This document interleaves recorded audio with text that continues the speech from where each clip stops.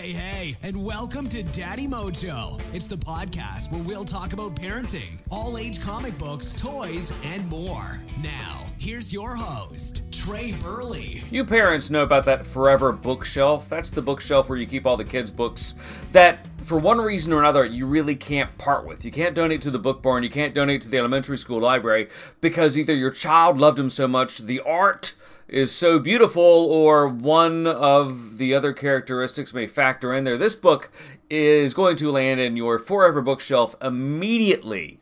It's awesome. Monsters Never Get Haircuts. It is both awkward, weird, interesting, and familiar. Immediately familiar, immediately weird, obviously strange.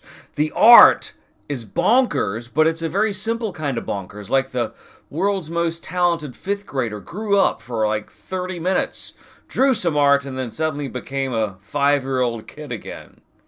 You know it's done by an adult, but it captures the imagination of a 5-year-old. This book is the stuff that's going to be pre-K all the way through second grade gold. That young elementary school, pre-K, and kindergarten stuff, because monsters don't get haircuts. Monsters don't do a lot of stuff. And this book illustrates all what it does because of the brevity in the text.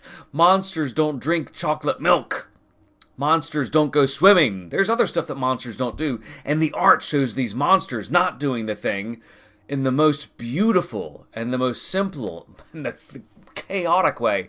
It's just really bonkers. You really can't help but look at the art over and over and over until the very final page, when all of the things that the monsters do or don't do is upended, because monsters don't exist.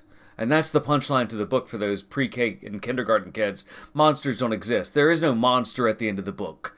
And that is such, it's kind of a trope. Yeah. And some books do it very well. Some books do it awesome. This book does it awesome. It's really a classic. You're going to love this book. Monsters Never Get Haircuts. You're going to buy it for your pre-K kid, and it's going to end up in the forever bookshelf, I promise you. Thanks for listening to Daddy Mojo. Be sure to tune in next time. For more information on any of the things we talked about today, just check out the website, daddymojo.net, or hit us up at Daddy Mojo on social media.